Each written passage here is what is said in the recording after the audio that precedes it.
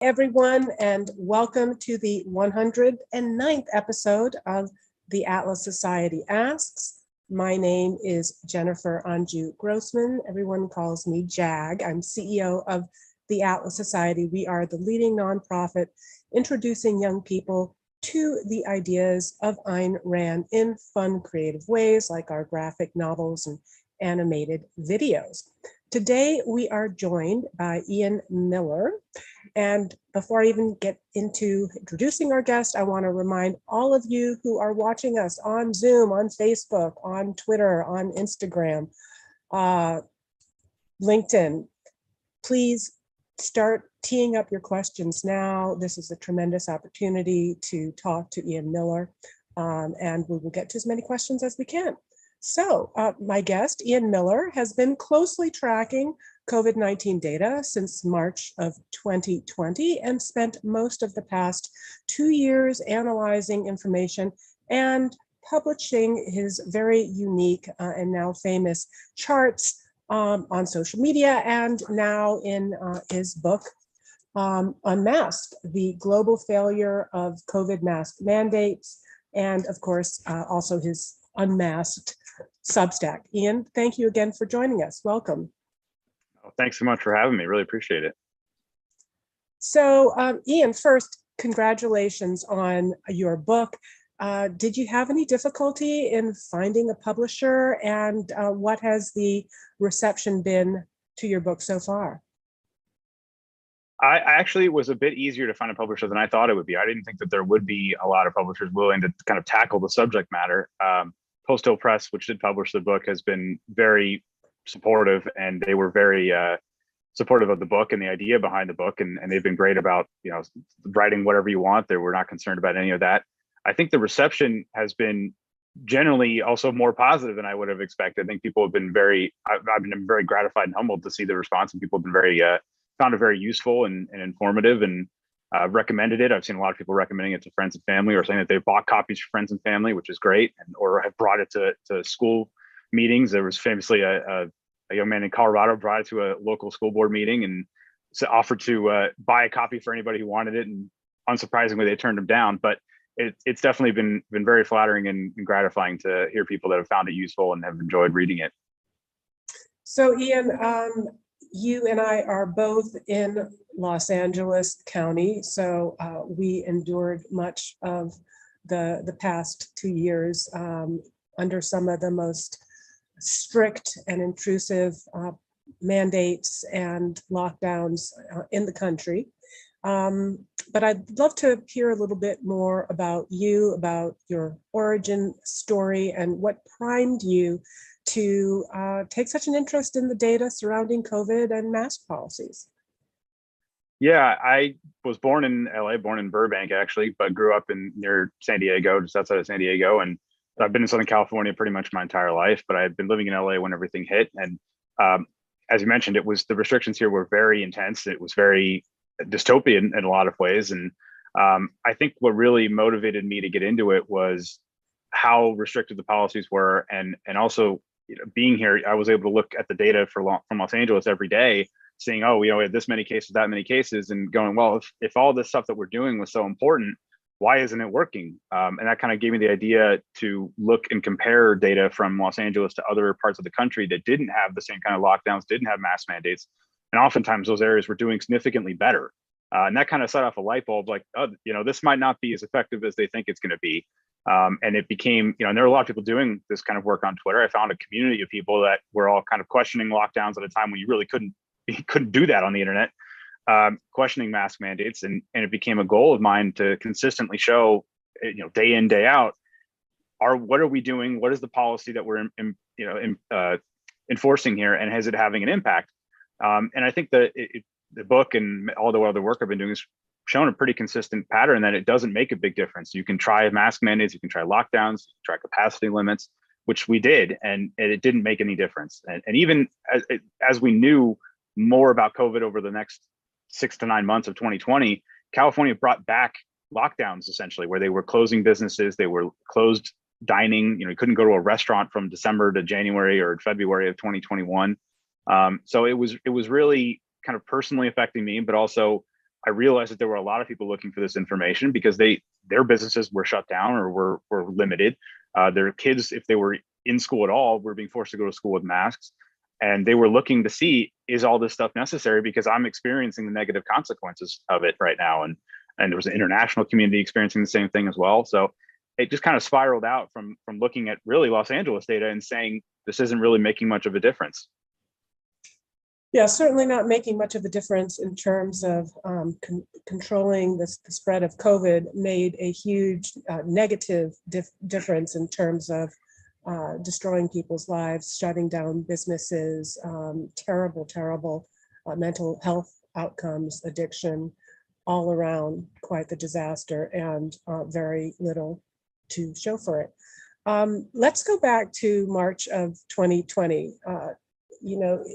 It's not as if there was zero planning, I'm assuming, and forethought in terms of public health officials' expectations of future pandemics and what measures should be taken. So what were some of the planning scenarios at the CDC, at the World Health Organization, specifically with regard to the role of masks in combating airborne infectious diseases? Right. Well, it's a really important point to bring up, and I wrote a Substack piece about it called "If masks worked, why didn't we plan to use them?" I think that kind of sums up what a lot of the pre-pandemic guidance was.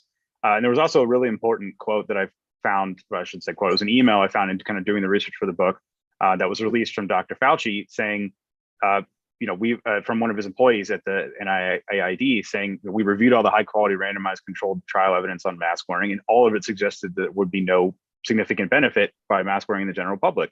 This was March 31st. April 3rd, Fauci and the CDC come out and say everybody should be wearing a mask. So it's very obvious when you go back and look at these pandemic planning documents that there is no science to suggest the mask wearing would work. The CDC's planning documents, when they gave a briefing in February of 2020 saying, here's what we're expecting and here's what we're experiencing, and here's what we planned for, they never mentioned mask wearing. This is a telebriefing given by a CDC spokesperson. Never mentioned masks as an important intervention. I think that, again, that shows you that all of the guidance and all of the evidence from just pre-March 2020 suggested that masks would not work. The World Health Organization, their planning documents said the same thing. They list all those same studies, all the good studies suggesting masks don't work. The UK Health Services Agency said masks do not work against aerosol transmission of viruses. So it's very consistent. They're all in agreement that there is no benefit. And that's why you see so many statements from back then saying masks don't work. So it was a very important point to bring up in the book. It's very important to bring up consistently because it's showing how much of this response and the flip-flop was not guided by science or data or evidence. It was just guided by fear, panic, political pressure, and pick your choice there. But it's really concerning when you think that scientists are willing to kind of abandon what they had all the work that they had done over years and years of research and flip-flopped in just a matter of days. So let's go back also to Fauci. You mentioned some emails that later, I think, became available due to Freedom of Information requests. So early on, Anthony Fauci appeared to be following that body of science that existed prior to this particular pandemic, both in public remarks and private emails. So if you could elaborate a little bit more on that, and then, walk us through the about phase. Yeah, so Fauci, beyond that email that he received saying the mask wouldn't work, he also was emailing people privately saying you don't need to wear a mask. And I think it kind of connects to his excuse for why he said later on that he went on 60 Minutes and said nobody should be wearing a mask. They don't really work very well.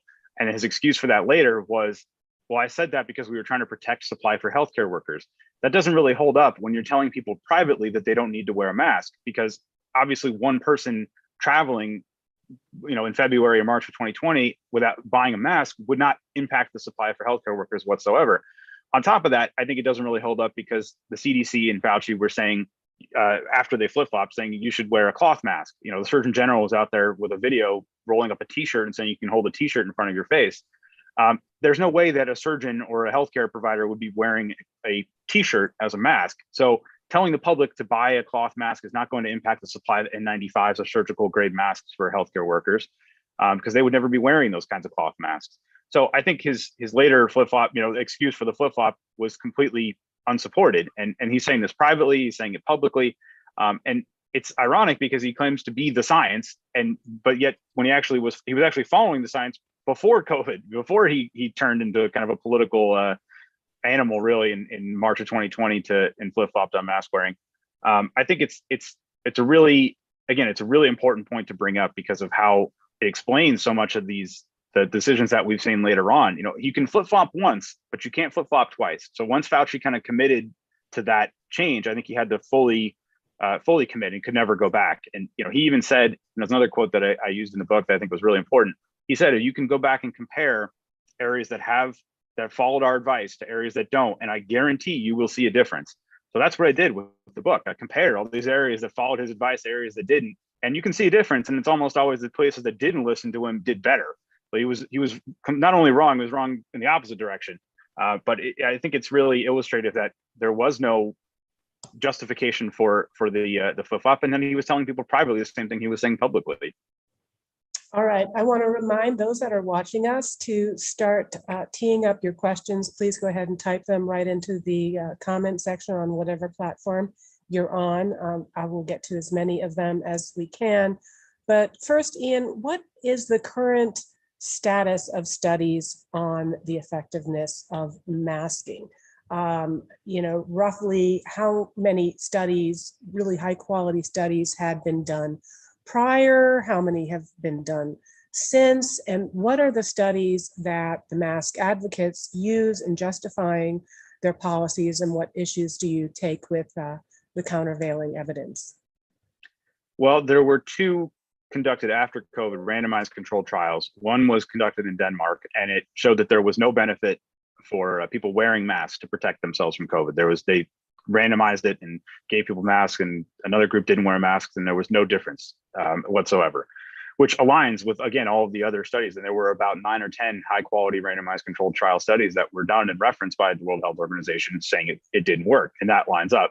The other one that was conducted was in Bangladesh, where they studied a number of villages and compared different villages with and without masks, and that also really showed no benefit. The authors kind of, misled may be a strong word, but they tried to highlight a specific demographic and say it works. But all it showed was that certain demographics over the age of 50 had a 10% reduction by wearing surgical masks. Cloth masks showed no benefit.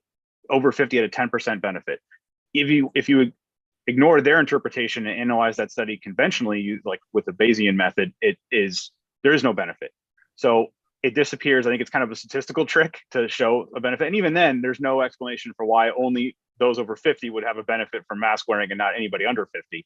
So I think you can pretty safely say that both high quality randomized control studies on masking after the pandemic have shown that there's no benefit. As well, the kind of observational studies that people have done, put an academic bent to what I've been doing and compared counties across the entire United States, also showed no benefit from mask mandates in particular. There was another study conducted recently that showed no benefit from mask compliance. We've seen smaller studies. There was one at Cornell University that showed that mask wearing made no difference. It was mandated in every setting in Cornell, and it made no difference to preventing cases among students or staff this past winter. So I think it's a pretty conclusive body of evidence against mask wearing. The studies that mask proponents try to use to justify it are unbelievably flawed, where the CDC has put out a lot of really, really terrible research over the last couple of years. One of which was a hairdressers study where they had 2 hairdressers that had COVID and were wearing masks and didn't infect their clients. That was the headline. Except if you read the report, only half of their clients got tested. So there were half of their clients that never got tested, wouldn't even know if they had COVID. So ignoring half the data set feels completely insane to me. And also it's just such a limited sample size and could be explained by any number of factors above and beyond mask wearing. But that was used by Deborah Birx and others to try to justify it. There's been other ones like in Arizona that I wrote about in the book where they claimed a 75% reduction in cases due to mask mandates. And this was very widely publicized and is still used, except they ignored that not every county in Arizona had a mask mandate. So if you compare the ones with and without mandates, they declined at the same time and at the same rate. So I put up a chart in the book showing if you compare these two curves, they're exactly the same. So you can't claim a benefit to masking when counties that didn't have it also saw the same benefits. But that's what the CDC did. So, I mean, you can go on and on. There are many more examples of this where there's very deeply flawed research that is used at, they kind of present this graphic to get the headlines, but unless you read this, the actual report, read the data behind it, you would never know that there really isn't actually a benefit there, that they're kind of cherry picking to get the headline they want. So Ian, one of the things you're most famous for are, of course, your charts. You mentioned just this one about Arizona recently, and they invariably go viral on social media. You've included a bunch of them in your book. I wonder if you could maybe share some examples so we can give the audience a visual of the way that you were able to take publicly available data and present it in a way that I think is really instructive. Yeah, absolutely. Let me pull up a couple right here, right now.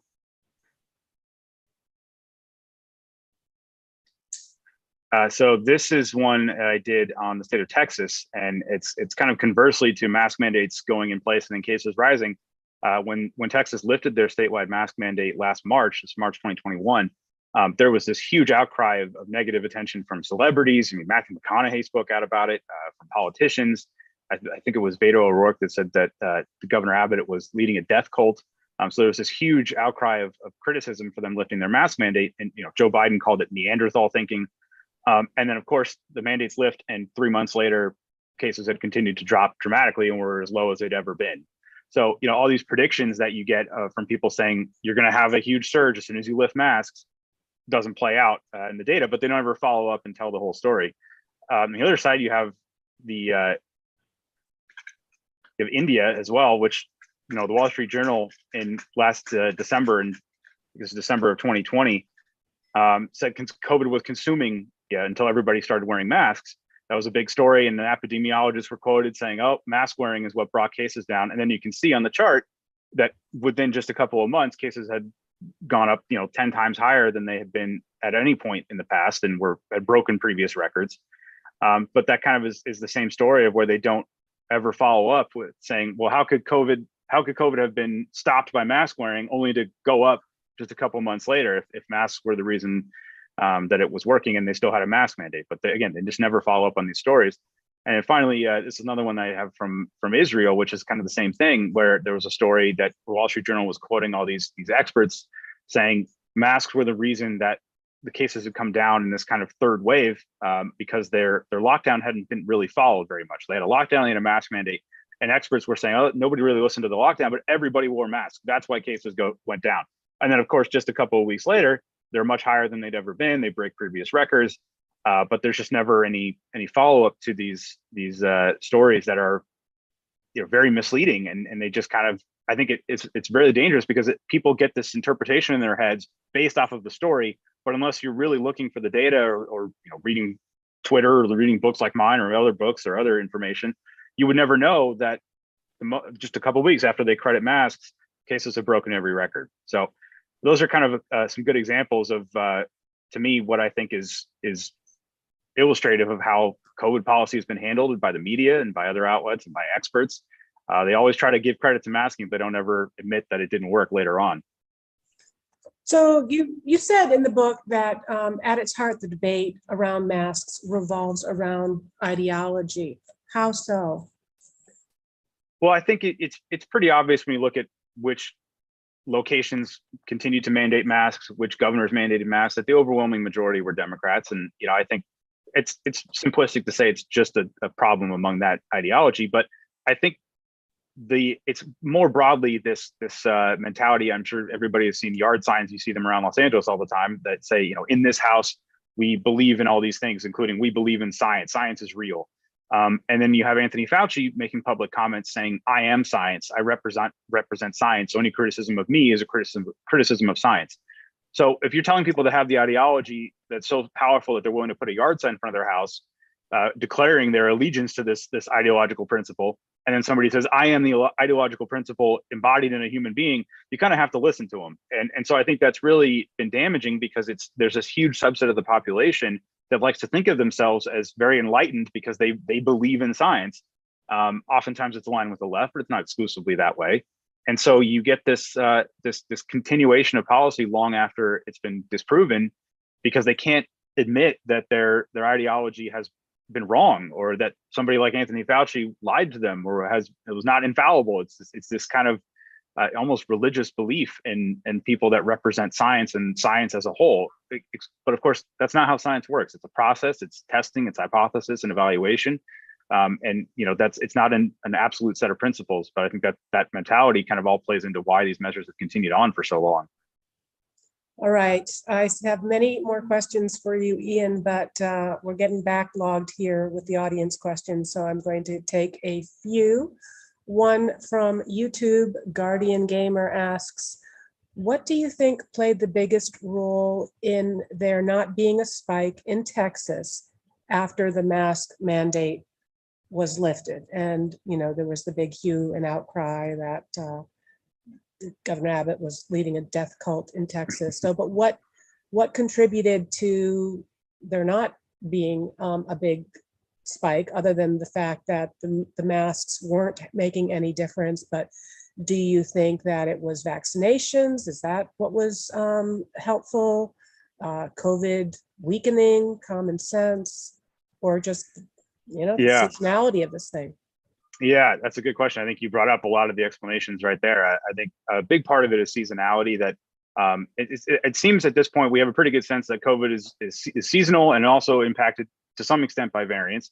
So at that point, we had gone through whatever new variant that had been there. The Delta variant hadn't really emerged at that point yet as a major contributor, and it was the seasonal impact where they were going into spring and summer, and generally numbers have been much lower in late spring and early summer across southern climates. Texas and in particular Florida has also seen those numbers go down at that point. We've seen spikes later in summer, in July and August. So I think it was kind of the timing of it made sense. Vaccinations at that point might have played some impact as far as limiting infections. I mean, obviously at this point with Omicron and other variants, there's zero protection against infection from vaccination, but at that point there might have been some. So that may have played a part. But I think the largest contributor is obviously that masks just are completely irrelevant to the curve. I don't think they make it worse or make it better. I think they just are completely, COVID does what it does, and masks are kind of are theatrical and don't really make much of a difference one way or another. So I think it's all of those explanations probably play a part in that, why it didn't go up. Okay, interesting question from Facebook from our friend Jeff Minder. He wants to know if you have heard of the use of dogs in identifying COVID-19. I've heard of that. I don't know much about it as far as why dogs are able to identify it to some extent. I mean, or how useful that would be as far as controlling infections. I mean, if you wanted to be, I think at this point, when you have the elderly have been given the chance to be vaccinated and now boosted and maybe even twice boosted, there's not really a justification for continuing restrictions in nursing homes, things like that. But had we known that earlier on, maybe it would have been something useful to have at nursing homes to say, have dogs check, because sometimes tests are not accurate. We've many false positives or false negatives. And so if a dog is able to reliably tell, that could have been something that could have been very useful in those specific scenarios where they could kind of be stationed out there and try to ward off any potential cases. Joe on YouTube asking, why was self-isolation of the immune compromised unacceptable for our country? I'm not sure I get that, right? Because if people wanted to self-isolate, no one was objecting to it, right? Yeah, I think what he's trying to say is that there's why do we do lockdowns for everybody instead of trying to focus on getting immunocompromised people maybe to self-isolate? And that's a fantastic question. And I don't think we have a great answer other than just they didn't think that people would listen. I think I think there's a lot of panic and fear that played into this. It's why my personal view is a lot of explanation for why they took all their pre-pandemic planning and just threw it out the window. The CDC telebriefing I mentioned earlier, they recommended, that was their only recommendation really, was that people that were sick self-isolate. They said, this is how we deal with severe pandemics. People that are sick, stay home. I mean, that's good advice in general, but why they didn't just specifically target it, I think it's just that they didn't believe people would comply. I think that they saw other countries, and especially China at the time, people thought that they had beaten COVID because of their lockdowns, and then Italy followed China. So it became, oh wait, we can do this, and it seems to be working. They seem to be bringing cases down. But I think it's very, obviously that's not the explanation for it. And nobody should have believed any data coming out of China at that point. But that's essentially what the Great Barrington Declaration had tried to explain later on, famously, and they were criticized heavily for it. So almost immediately that became an untenable solution, even though it seems to be the most obvious one. All right. Have another question for you about Sweden. Recently, we had Johan Anderberg on this show to discuss his book, The Herd, which told of Sweden's experiment. Unlike other European countries, Sweden never mandated face masks. What were the results compared to other countries? And in particular, maybe you can speak to when you present this information, and let's say you present Sweden in the context of other European countries. I understand you've said, well, somebody will say, well, Norway did slightly better, right? And you can't compare you can't compare Sweden to Germany. So maybe talk a little bit about Sweden's experience, and then this fallacy of how people want to kind of pick and choose what they compare. Right. I wrote a Substack about this recently, looking at excess mortality data, which was basically, there's an expected line of how many people will die in a given year, and did you exceed that or not? And when you look at excess mortality across all of Europe, this was from the World Health Organization, did this report. Sweden was one of the best performing countries in Europe. I think it was like 30th out of 35 countries. And that's all causes, not just COVID. And obviously there are people that have died as a consequence of lockdown as well. So excess mortality would kind of capture that data too. And Sweden vastly outperformed the rest of Europe. I think it's really important to highlight that. Even in terms of COVID outcomes, Sweden has done much better than the average European country at this point. And if you go back and look at interviews from some of their key, public health experts at the time defending their policies, they said this is not a 2-month thing. Talk to us in a year. Talk to us in a couple of years. So if you looked early on, a lot of people tried to credit countries like the Czech Republic with beating masks. There's a USA Today story I quote in the book about how it was a life-saving lesson to wear masks from the Czech Republic because they seemed like they were doing well. Then by later on I think it was early 2021, the Czech Republic at one point had the highest death rate from COVID in the world. Sweden was nowhere near that at any point. So I think comparing them to the rest of Europe is a great indicator of how unimportant a lot of these measures are. As far as saying they can only be compared to Norway or Finland, I mean, I don't think that holds up to any kind of scrutiny, because if that's the case, if only neighbors can be compared, the US can only be compared to Canada and Mexico, right? I mean, there's no other, you can't compare them to Europe, can't compare us to Australia or New Zealand or Taiwan. We can only be compared to Canada or Mexico. And obviously even those comparisons are wildly inaccurate, because Canada's 10% of our population, wildly different demographics. Same with Mexico, very different demographics there. And then similarly, if you said that about something like Australia or Japan, well, they're island countries. So can you only compare them to the ocean? Is that how it works? Are we limiting it to just neighbors? And Sweden and Germany are right across the water from each other, very close together. So it doesn't really make a lot of sense that Sweden is the exclusive country that can be compared to their neighbors. And Sweden also has different demographics than Norway and Finland do too. So it's really, I think it's kind of a disingenuous comparison made by people trying to defend lockdowns, trying to defend mask mandates.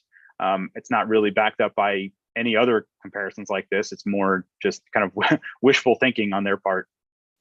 Okay, on Instagram, Lawrence Olivo asks, masking culture seems to have already been a long time facet of Asian cultures. Is there data that shows it actually being effective against diseases? No, not really. And that's a lot of these studies that were conducted pre-COVID were done in Asian countries. Obviously, there's been flu seasons in Japan forever. It's not like they've eliminated the flu because of mask wearing. I think that's another key point to bring up, is that Japan had a wildly different response than Sweden, but they both had flu numbers in the last couple of years go to zero. Regardless, they both went to zero. Sweden has nobody wearing a mask. Japan, everybody's wearing a mask, and the flu went away in both countries, which shows you it's not the masks that are doing it. So I think that there's not really a great evidence base to suggest that Asian countries don't have the flu or have lower severity of respiratory viruses than any other countries. There was a huge RSV outbreak in Japan in summer of 2021, despite all the 95% mask wearing. And obviously their numbers, even with COVID, have gone up significantly from 2020, when everybody was crediting them as Look, South Korea beat COVID because of their mask wearing, and then they broke every record, and their numbers cumulatively have shot up. Yeah, it's unfortunate, but it's reality. So it's tough to. I don't think there's any way to defend that like culture of mask wearing being beneficial, and I certainly hope it doesn't become a cultural thing here in the United States either. Well, let's also talk about one of the most egregious aspects of this mask mandate madness, which is the masking of children.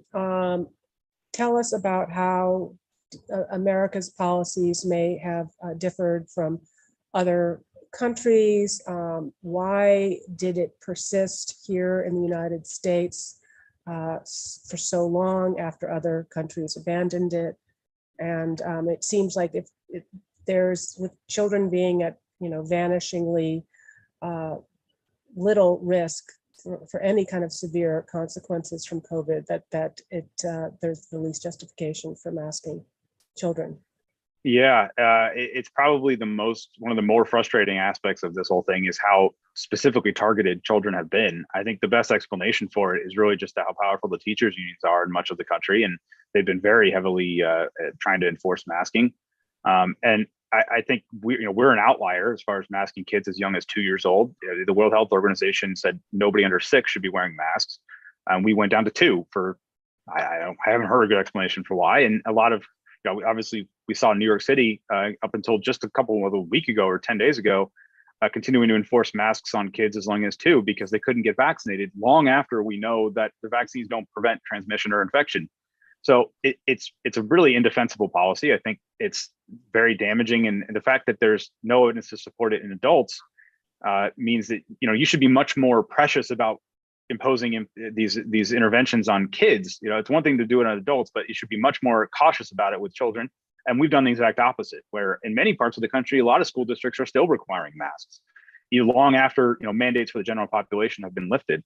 So I think it's probably in large part due to teachers unions. I think school board administrators are overwhelmingly part of that ideology that we were talking about earlier, that have been very supportive of mandates and lockdowns because it kind of conforms to their other belief system. And so you have this kind of perfect storm where, you'll watch a school board meeting even today of parents complaining or saying we need to end this policy, and everybody that's listening is masked. So they're still all doing it. And that's why I think that they don't really see a problem with continuing to mask kids in schools, despite the lack of evidence. I would also bring up real quickly one other example of how ineffective it is Virginia was one of the first states, kind of traditional blue states at this point, that lifted their mask mandates in February and had huge criticism. The White House press secretary was talking about it, received a lot of attention. And cases among kids ages 0 to 18 dropped over 90% within a matter of just 6 weeks or something like that. So every time that they try to say, if you lift mask mandates, we're going to have this huge wave of infections, it doesn't pan out. And we've seen it now happen with schooling. And instead of, I don't understand this, but instead of taking that as good news and saying we don't have to do this to children, it just becomes an excuse to double down for these people for some reason. It's just bewildering. Now, given your presence on social media, I'm sure that a lot of people reach out to you with their stories. And of course, you are filtering through vast numbers of news reports. So what are some of maybe the more egregious anecdotes that you may have heard with regards to child masking, whether it's the effects or just what they had to suffer through because of the policy? Yeah, there's a lot of examples of, I think one of the biggest things is that we're all seeing now like huge percentages in learning loss, like 30 or 40% learning loss. And there's anecdotes of teachers saying, I'm a 4th grade teacher and all the kids that I'm getting now into my classroom feel like they're still in 2nd grade in terms of education level. Some of that could be due down to school closures as well, but all of these policies have been incredibly damaging. And I think mask wearing plays a huge part in that. There were negative side effects. There was a study done in Germany about how parents were surveyed asking, have your children had reported any problems with masking? And it was like 70% said yes. And things like anxiety and difficulty breathing. And it sounds small, but these are children. As a 35-year-old adult, it's a lot easier to deal with a small moment of breathing difficulty than when you're 5 or 6 years old. You don't understand why this is happening to you or why you need it. Obviously, we've seen many reports where young kids have not, when we had mask mandates on planes, young kids were unable to keep a mask on or had difficulty, developmental difficulties, and they're still being forced to mask. And you see flight attendants kicking people off of planes because their 2-year-old isn't able to keep a mask on properly. And I mean, it's all just, it's so frustrating thinking about it now when it seems so obvious that it hasn't worked, that we kept these policies going for so long. And there's so many who want them to keep coming back. So I think and any policy really has trade-offs, whether that's benefits and harms to every policy. And the fact that for so long, nobody was even willing to discuss harms. They weren't even willing to mention that there could be any potential side effects. I mean, I could thousands of times, you would say on Twitter or on other places, experts say there are no difficulties for wearing a mask for kids. So it they kind of excused it or ignored it. And my hope is that as we get further away, there will be more exploration of all the harms that we've done and learning loss and damage that we've done for no benefit. Now, that's the trade-off. There is no benefit. We're only getting harms.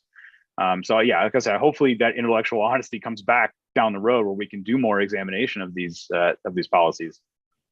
Yeah, I do remember one story about a young girl with Down syndrome who had a mask exemption, but who was still forced to wear a mask, but she just didn't have the capability to understand what was going on or why. And so the teachers actually taped the mask to her face. I don't know if you had heard of any other stories along those lines. Yeah, I've heard people say similar things where teachers, they'll send kids home, with masks taped to their face, or if a child will, people will get notes on an assignment to the parents, like, oh, Timmy wasn't wearing a mask in school today, and it's going to be disciplined if this, and it's just ludicrous. It's so damaging, and it's it's heartbreaking to hear stories like that, because it's just so, there's no benefit to it, and you're confusing somebody that may not be able to physically deal with it or mentally deal with it, and harming them in the process, all to make you feel better. And there's no consideration for how the children feel, and there doesn't seem to be any consideration for how this affects young children. It all comes down to fear and panic of adults who are supposed to be protecting kids, and they've been doing the exact opposite over the last 2 years, where they've been demanding that kids change their behavior to make them feel better. And this is, again, it's even more absurd when you consider that a lot of schools were closed until vaccinations were widely available. And once they were widely available, every teacher had the opportunity to be vaccinated. But these stories continued into 2021 and even into this year, long after teachers had the ability to get vaccinated. And if you believe it works, if you're so convinced that it works, how can you justify making others change their behavior to make you feel safer when you're supposed to have the best protection you can possibly have? So it's a very frustrating and concerning sequence of events, because it just doesn't stand up to any scrutiny, and it's really concerning. There's a kind of a loss of empathy really on the part of teachers with kids, and not just teachers, but in other walks of life too. No, it just seems to be a terrible loss of empathy all around, even whereas those of us who've questioned the efficacy of things like and the legality of things like lockdowns, that we're accused of being callous and lacking compassion for people that are going to be killed because of COVID, while there's just absolutely no regard for people whose lives, their businesses are destroyed, their livelihoods are gone. So I'm happy to hear that you did not have a problem finding a publisher, and that the reception to this has been good. But so many of your colleagues have experienced censorship, deplatforming on social media. Did you experience any of that, or do you think you were kind of exempt because you just kept it pretty cut and dry, and you just kept on putting the charts and the data out there? There definitely seems to be a few very specific subjects that the kind of censors on Twitter and other platforms really like to be sticklers about. I think I made a concerted effort to try to say mask mandates and not masks, because they were willing to let you criticize the policy, but you can't criticize masks work or don't work. Mm-hmm. So I think that was, I realized that pretty quickly. I did have some stuff labeled where I presented a chart that was just, I think it was the Northeast somewhere, of showing the case rates and vaccination rates, and at the same time. And we had reached 90% of people were vaccinated, and people like Fauci had been saying if we just get 70% of adults vaccinated, we will eliminate the possibility of any future surges. And then we far exceed that, and cases break every record just a couple of months later. They basically showed that and said, why does nobody ask these questions of him? Why does nobody ask him, what were you wrong? How did you get this so wrong? And Twitter put a label on it, said it was misleading, and et cetera, et cetera. So, obviously I didn't get kicked off, but that's the kind of thing where it makes you think twice about everything that you're saying. And that's, to me, that's just unacceptable. It can't be acceptable that you're not allowed to make criticisms about government policies that are affecting tens of millions of people. I mean, they were trying to, thank God it was declared illegal, but they were trying to mandate that everybody of vaccinations on private businesses, everybody had to get vaccinated for anything under 100 people or over 100 people, I should say.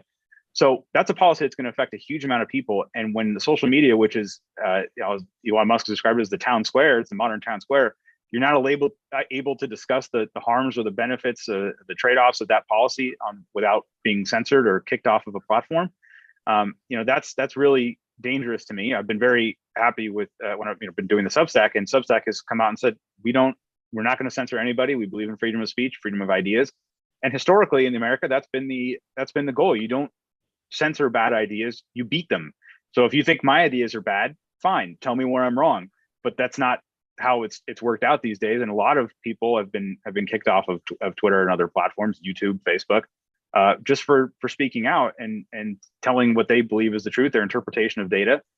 And oftentimes it's people that have incredible credentials, that are qualified experts. And even then, that's not enough to protect the censorship and labeling or whatever it is. So I think that shows you how much of this is just, it's kind of that what authoritative information means to them is something that comes from those that share their ideology. It doesn't mean expertise. It doesn't mean credentials. It just means, do you line up with the liberal ideology, for lack of a better word? Same thing with the lab leak story, how Facebook was censoring anybody or deplatforming anybody that said that there was a possibility COVID had come from a lab. As soon as the White House acknowledged it, then it became okay to talk about. So I think we see that it's an incredibly harmful trend towards censorship, and it is very concerning. It's concerned me, even though I haven't been as victimized by it as other people have. It's frustrating to have people that share your opinions or contribute to the discussion being kicked off just for having the wrong ideas. Are you over the past year, two and a half years, are you starting to see any shifts in opinion? Are people, maybe the panic is wearing off, some of the fear is wearing off, or is politics still, kind of ideology still driving people's ideological kind of commitments on things like masks and mask mandates? My personal view is that every day it does seem to get a little bit better. We've had these rolling mandates in California where you go 6 months without a mandate, then it comes back, and then it goes away for a couple of months. And every time they do this, they bring it back. It seems to get a little bit less. There's compliance seems to go down a little bit more every time. And you can go now in places in maybe not Los Angeles, but other parts of California, and not see anybody wearing a mask in any of these stores or on trains or anything like that. I think there's still a huge segment of the population that is very committed to it. I mean, literally just, I think it was today or yesterday, the Broadway theaters in New York announced that they're going to be lifting mask mandates just for the month of July. They're going to reevaluate by mid-July, decide they want to bring them back. But just for July, they're lifting it. And there's been a huge outcry of performers and patrons that are locals that live in New York saying that they don't want this to go away. They're going to cancel their tickets because they won't feel safe, et cetera, et cetera. So you just have, maybe 20% of the population that is just never going to go back to normal. They're never going to get out of this mentality of we're in the middle of a pandemic. But I do think every time, and it's an entertainment term, but they jump the shark, meaning like they keep going too far with the recommendations. So when they brought in double masking, I thought maybe that'll be a big moment. People realize they don't actually have that much of an idea what they're doing here. And then they said, oh, no, cloth masks don't work now. Now it need N95s only. And so I was hoping people would realize, well, cloth masks are what they told us to wear for 2 years. All of a sudden now they don't work. We need N95s. That would be another moment people would kind of wake up to that. So I am hopeful that we are kind of moving in that direction slowly but surely. And the further we get away from it, and the more that people live normal lives, they're going to want that to continue permanently. And they're going to see the numbers are not skyrocketing, even with nobody wearing masks all the time. Well, I know that there was some statements like on CNN that these cloth masks are facial decorations, but I mean, is it now official policy that the CDC says cloth masks aren't effective? Because I mean, No, everywhere you go, people are still wearing cloth masks. I know. I don't think it's official policy. I think they still say that anything is better than nothing, but they say that higher quality masks are better, more protection. There's no evidence to suggest that that's true either. I think the facial decorations remark from Liana Wen, I think that's a good example of how a lot of these experts have approached this, where they don't want to say masks don't work. So what they'll say is, well, the cloth masks don't work, but N95s work. Except if you, and I have done this on Twitter and elsewhere, that if you compare in Germany, for example, they've had multiple states that had N95 grade mask mandates. So not only could you not go into a store without a mask, you had to wear an N95 grade mask. And those states did worse than the states that just had a regular mask mandate. Obviously, that wouldn't be possible if N95s were so much more effective than regular masks. Austria also had N95 mandates and broke every record. Germany broke records with N95 mandates. Their numbers went way up over the winter when they had been praised previously. Another one where they had been praised as a master class in science communication, and everybody was a great example of how to handle COVID. And then their numbers break records with N95s. So it's not, I don't think it's official policy, but it is, again, I think it's an excuse to kind of explain away why all the masks they'd been promoting for 2 years didn't work. One of the other observations you made that I think helped me to understand why politicians would persist with policies that they either, in the case of Fauci and the CDC, they previously knew were ineffective, not going to be effective, or that they're, continuing after these mask mandates have failed every single time, continue with them, is that people, maybe these mandates are unpopular with some people, but politicians don't really care about that. What really frightens them are accusations that they're not doing enough, even if they know that doing something is not going to have any effect and is going to have all of these other negative consequences. That what they're really sensitized to is accusations of not caring and not doing enough. Yeah, I think that's really another important point, that especially with media coverage, because I think politicians live in fear of negative media coverage. And very early on, the media, and to this day really, has been very supportive of mandates, lockdowns, and other policies. And so obviously a lot of these politicians realized that they could kind of shield themselves from media criticism by doing too much, but that if they didn't do enough, they would get the Ron DeSantis treatment, where he's vilified and he's called Death Santis, and everybody in Florida is dead now because they opened beaches in April of 2020. And same thing with Abbott being called the leader of a death cult. You're not going to get that criticism if you do what the media wants you to do, which is mandate masks and vaccine passports and any other of these types of policies. So I think it's all kind of a symbiotic relationship there, where politicians were very, as you say, became very sensitive to criticism and realized that the criticism would only come if they didn't do these mandates. And I think especially from their base has been very heavily supportive of these mandates. And so when you lift a restriction, you're going to upset your base, and you're going to open yourself up to media criticism. Whereas if you keep it longer, well, if it didn't work, it's just they have something else to blame. They can say not enough people were wearing masks, not enough people were complying with what we told them to do. That's why it didn't work. So it kind of gives you benefits on both sides. You avoid criticism, and you get kind of an alternative blame, where someone else to lay the blame on when whatever you tried didn't work. I think many of us have seen these figures, but it's worth revisiting if you just give us a snapshot of how Florida, how Texas, how they did compared to, the perfect policy states, so-called, like California and New York. What were the strictest states? New York, California, New Jersey, Illinois? New Jersey, Illinois, definitely Michigan, things like that. I just, again, wrote about this too, where Florida, when you compare age-adjusted mortality, because Florida obviously has a much higher average age than a lot of other states.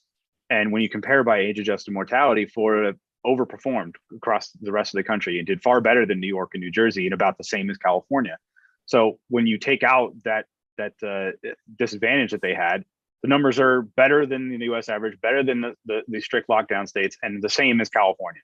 So as far as I'm concerned, that's as clear of an indication as you're going to get that these policies really didn't make much of a difference, because if Florida, which was very lax, and some areas had mask mandates, but many didn't, and Governor DeSantis basically blocked vaccine passports, blocked forced vaccination as a condition of employment, things like that. If this was so important to do, those numbers shouldn't be possible. And also by excess mortality, which I was explaining earlier with Sweden, Florida has vastly outperformed, and I think has done better than California over the last 2 years, where more people have died than over the expected level in California than in Florida. So it really goes to show you that if these policies just aren't that effective, they really don't matter very much. But yet, you can look at just some numbers and say, oh, well, they did better. But when you take out make those adjustments, you can see that the advantage disappears. So I think it's really a key to point those things out. Texas has, been kind of around the middle of the pack as well, but all these states are not leading the country in negative results. And that's what we were told was going to happen if they didn't do all this stuff. That's what Fauci was saying. That's what they're all saying. It's dangerous. It's a huge risk to open the economy in Florida. He said that, Fauci said that about Florida as late as September of 2021. And they never follow up and come out later and say, well, actually, Florida's results are better than average, or they're about average, and they've done no worse than New York or New Jersey or Pennsylvania or Illinois or whatever it is. There's never a follow up to that. And I think, it gives people the wrong impression about what the results have actually been. Do you think lockdowns and more mask mandates are coming? I think it's going to depend on location. I think we're past lockdowns, at least for COVID. I don't think that's coming back anywhere, but I can definitely see masks coming back in different parts of the country. We're both in Los Angeles. Here in LA, they keep threatening to bring back mask mandates every time we see an increase in cases or a small increase in hospitalizations. And so I think I was very concerned about that. And that's why I wrote the book and have been doing the work, is because as soon as you open that box of saying masks work to prevent respiratory viruses, there's always going to be a reason to bring them back. COVID is never going away. We know that. The flu is never going away. So what's to stop them from every fall and winter during respiratory virus season bringing back mask mandates or bringing them back in schools, what have you? LA still has masks required in certain settings, public transit and the airport, things like that. So I think it will come back this fall and winter in some parts of the country, possibly places like San Francisco, Los Angeles, New York. I do hope that I think every time we get to a surge, a few more places kind of say we're done, we're not doing this again. But I think there are some places where it could be a rolling thing forever. Germany, there was a story recently about Germany saying that they're considering making masks a permanent thing from I think it was like October to March every year. So this is the kind of consequence we're living with now, of allowing people to, in my view, pretend that masks made a difference. All right, well, we have 7 minutes left, and I do want to leave enough time for you to talk about what's next for you and how we can help and what we should be doing should mask mandates get imposed again. But we have a question from Mud Entoyin asks, because we haven't talked about airlines. So do you think that airlines should still be mandating masks? Well, the short answer is no. I also wrote about this on Substack as well, that when airlines were kind of forced to lift mask mandates from that court ruling, I think it was in April, I kept tracking the data on flight cancellations afterwards. Like, is this making a difference with flight cancellations? And no, the answer is no, it did not. There were, like, a couple of weeks later, I posted this on Twitter. It was the highest cancellation rate among any of the major US airlines was 1%. So there were, again, a lot of experts. CNN expert Jonathan Reiner was saying, as soon as we lift mask mandates, there are going to be a rash of cancellations because people will be calling out sick since they all get COVID from maskless travel. And it's been the exact opposite. But we've seen a lot of cancellations in recent days, but it's not related to mask mandates at all, because if it was, it would have been happening 2 or 3 weeks after the mandate was lifted on planes. It's staffing issues for other reasons. But there was never any justification for it on airplanes, even if you think they work, because airplanes have these filters that are incredibly powerful and circulate air constantly. That's probably the most effective thing you can do to prevent the transmission of COVID on planes. It's just to have air circulating. That's like why being outside is much more protective than being inside. So airlines are much better at simulating an outdoor environment. So it never made any sense. The data we have has shown that there's not been a big difference after the lifted mask mandates. on planes. So the short answer to that, again, is just no, they should not, hopefully never come back on planes. Agreed. Well, again, the book is Unmasked: The Global Failure of COVID Mask Mandates. The author is Ian Miller. We've put that link in all of the platforms where you guys are watching. You can just Google Unmasked and it'll bring up your Substack. How frequently do you post there, and what are your next plans after this book? Yeah, I post usually once or twice a week. The articles are pretty long, so it's a bit of an undertaking to put them together, but I think it's helpful to have more information sometimes in one place at one time. I'm hoping that I can write another book. The book, just by virtue of the way the publishing world works, even though it came out in January, I finished it in July of 2021. So there was obviously a lot that happened between July of 2021 and now and into 2022 that I think is really important to cover, and it continues to kind of erode the justification for mask mandates, for any other kind of vaccine passport requirements, things like that, that are still affecting people. I mean, colleges have mandated vaccines for college kids, boosters and stuff like that. So I think there's a lot to cover that would be good, and kind of go a little bit deeper into the story of, I think this all kind of comes from an illusion of control, that people like to think that they're in control of situations even when they're not. I think that you can probably point to that with Dr. Fauci and all the other experts early on. And so that would be kind of a theme I like to explore a little bit further. It's obviously, books are a lot of work. It takes a lot of time to put together. So I haven't fully committed to it yet, but I'd like to try to put that together. I've been started writing for outkick.com as well, which is a kind of sports and politics website. So I'll be doing a little bit of both there, and kind of shorter form stories if anybody wants to check that out too. But yeah, I try to keep up with it on Twitter. Obviously, a lot of the policies have ended, thankfully, but there's still areas where it pops up here and there. Alameda County just reinstated a mask mandate in the Bay Area. So I keep track of things like that, try to keep track of any new research that comes out, and yeah, provide some hopefully helpful information for people that they might not have come across yet. All right. And on Twitter, you are Ian MSC, right? Correct. Yes. Great. Well, we will see you there. Perhaps we'll even see you at the gala in Malibu, which will be outside, and masks are not required, but your people are free to wear them, especially those who are, older and immunocompromised, and all are welcome. So thank you so much, Ian. I look forward to getting to say hello to you in person soon, and congratulations again on the book, and best of luck with your next exploit. Thank you so much. Thanks for having me. Really appreciate it. Thank you.